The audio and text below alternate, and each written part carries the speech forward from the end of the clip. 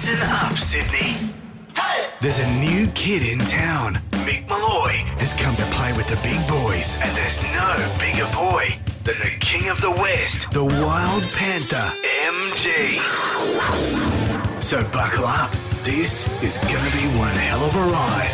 Mick and MG in the morning. What could go wrong? Morning all, morning Sydney. What a great day, Friday. I bloody love Fridays. It's time to go bonkers. It's the greatest. I'll be having a drink by 10 o'clock this morning. Straight into it, let's not muck around. How are you, MG? How are you, Kat? Great to see you both again this morning. Mickey. Awesome, Mickey. Yes. What did you guys do last night? Anything of interest? I went to the local pub, the Pioneer Tavern, and I had the MG Classic. They've got a schnitzel up there named after me, which is schnitzel with, like you used to have on the fries at Lone Star with the cheese and the bacon and the aioli. We're going for one of those. I have that over my schnitzel with chicken salad.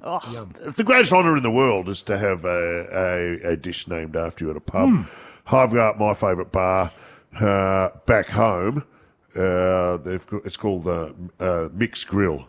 Yeah. And it has every type of meat under the wire. It looks like, the charred remains of 8 different beasts. Hey, I was last night doing my couple of warm-up gigs because I've got shows on this weekend in Sydney, all sold out, I can say to you. At Darling Harbour, I think it is. But last time what's a warm-up gig mean? What do you mean by that? What do you do for warm-up? So you go and get the cobwebs off. You go and find a little venue somewhere and you do it unannounced and you step on stage and you just have a hit out. You can roll through the material and do it and work out. Try some new stuff if you want, but you're basically trying to get a performance off, but without making people pay to come and see you, because they can be, what's the word I'm looking for? Occasionally shit house. So you go along, and then hopefully it's seen as a bonus if you turn up, as opposed to people going, I want my money back. That guy was a dick. So a bit of that going on, and maybe get used to some hecklers again, and it was a load of fun. So I got 2 under the belt. And I'm off tonight. You know, last Sydney season we did with the State Theatre, and I loved that theatre. It's probably my favourite in Australia. And to stand on that stage and look up at the beautiful theatre, this magical theatre, and this great space, and you think of what it was designed for and all the great acts that have been on there over the years, and then you go, and look at it now. It's playing over to a middle-aged alcoholic carrying a beer without anything else. In all seriousness, when I used to play rugby league, before a game I got really nervous and I'd do nervous wheeze. I'd be one of them guys who'd be up and about. Yeah. Some guys would be having their headphones on, sitting down in the corner. What is your pre-game ritual like before you go on stage? It's the same always. I get there early. I try to listen to the crowd through the curtain, work out what they're up to. In the old days, I used to imagine, and this is true, everyone was there didn't like me. I used to think they'd come to destroy me, because that meant when you got out there and it wasn't true, you already felt like you were out in front. And it also meant I was ready for anything that came my way. But what I tend to do is look at the running order in my pocket of stuff I'm about to do and go, that's not funny. That's not funny. That's not funny. That's not funny. Even though you've had laughs 59s in a row. So anyway, it's going to be a load of fun in Sydney down at, I think it's an exhibition centre or convention centre at Darling Harbour. Yep. It's going to be a cracker with my mates having a bit of a laugh. So all that to come. Does it make you more nervous that we're all going to be there or less nervous? Oh, who's coming? Oh, I'm going. The producing team are going. All the producers are going. Oh, well, that's where the heckling will come from. Right there. All right, well, be prepared to get up on stage. Checking the latest online. It's Mick Talk. What is trending right now, guys? Dr. Phil, a daytime television talk show to end after 21 seasons. Now, this is huge news. He was introduced, I think, originally as a guest on Oprah Winfrey. Yep, he was. And then spun off into his own show. I don't know much about him, but joining us in the studio to talk us through it, one of our producers here, Josh. Josh, how big a news is this? And, it's very big news. no one saw it coming?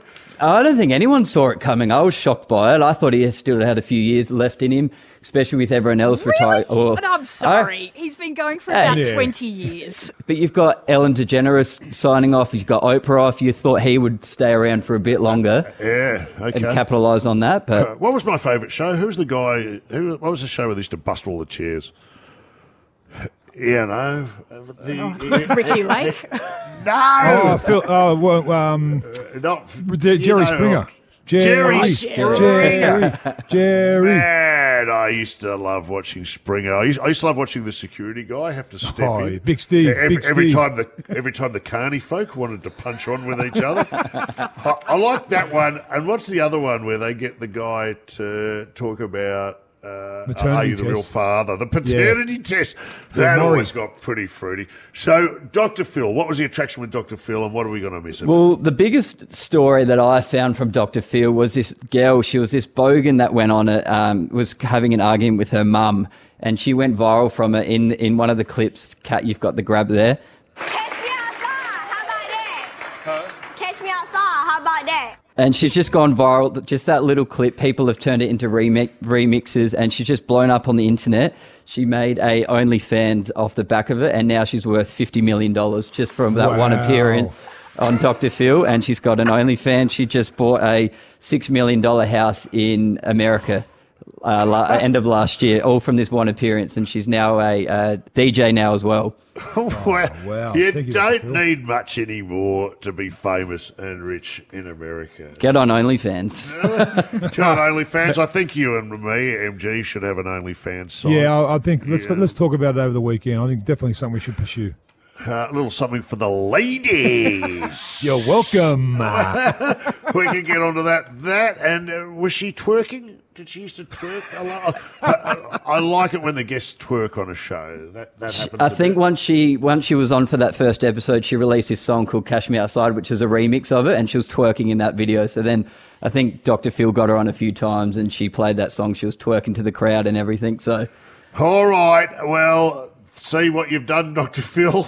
That's your life's work. I'm not a huge fan. I think under the guise of being a doctor, they exploit a few different people on that stage, and they set people up to make dicks of themselves. How about Judge Judy? What? Judge? No. I would love to have appeared before Judge Judy. I would have approached the bench and put it on her. We interviewed her. I'd like to see you in your chambers, Judge Judy, if that's okay. How long did she last? Because she's still going. 42. She's still going, yeah. She's still going. I thought they finished her contract. No, she's back. She's looking a lot older, probably because she is close to 80. But yeah, she's still going. She's on. You'll see her on at midday on many channels. Maybe Channel 10 today. You'll see her. And do you know what her net worth is? $440 million. Yes. Yes. Once again, well done, USA.